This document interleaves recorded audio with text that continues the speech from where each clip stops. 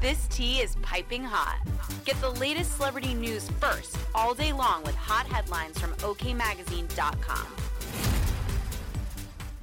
The View personality Joy Behar stunned audience members and her fellow co-hosts into a fit of giggles after flubbing her words and accidentally talking about video footage of an instead of the January 6th insurrection on the Wednesday, February 22nd episode of the show.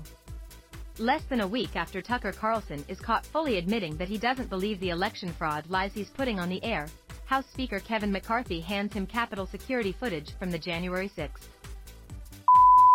Behar rattled off, abruptly stopping and attempting to correct herself, first by saying election, then finally landing on insurrection, the word she had originally been attempting to say.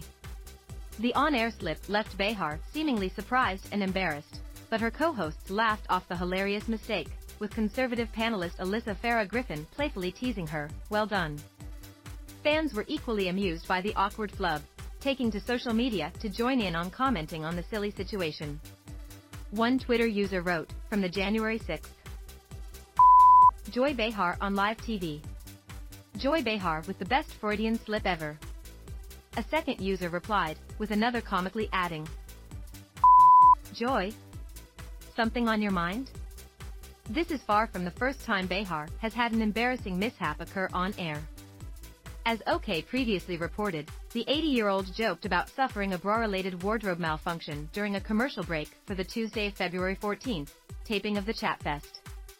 The biggest surprise happened to us seconds ago when Joy's bra started making all kinds of eyes at people at the table, Whoopi Goldberg said once they came back from commercial.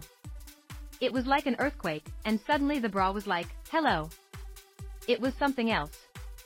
That was my special gift to all the old people out there on Valentine's Day, Behar quipped back. All the old guys. The Sun reported the fan comments on Behar's slip-up,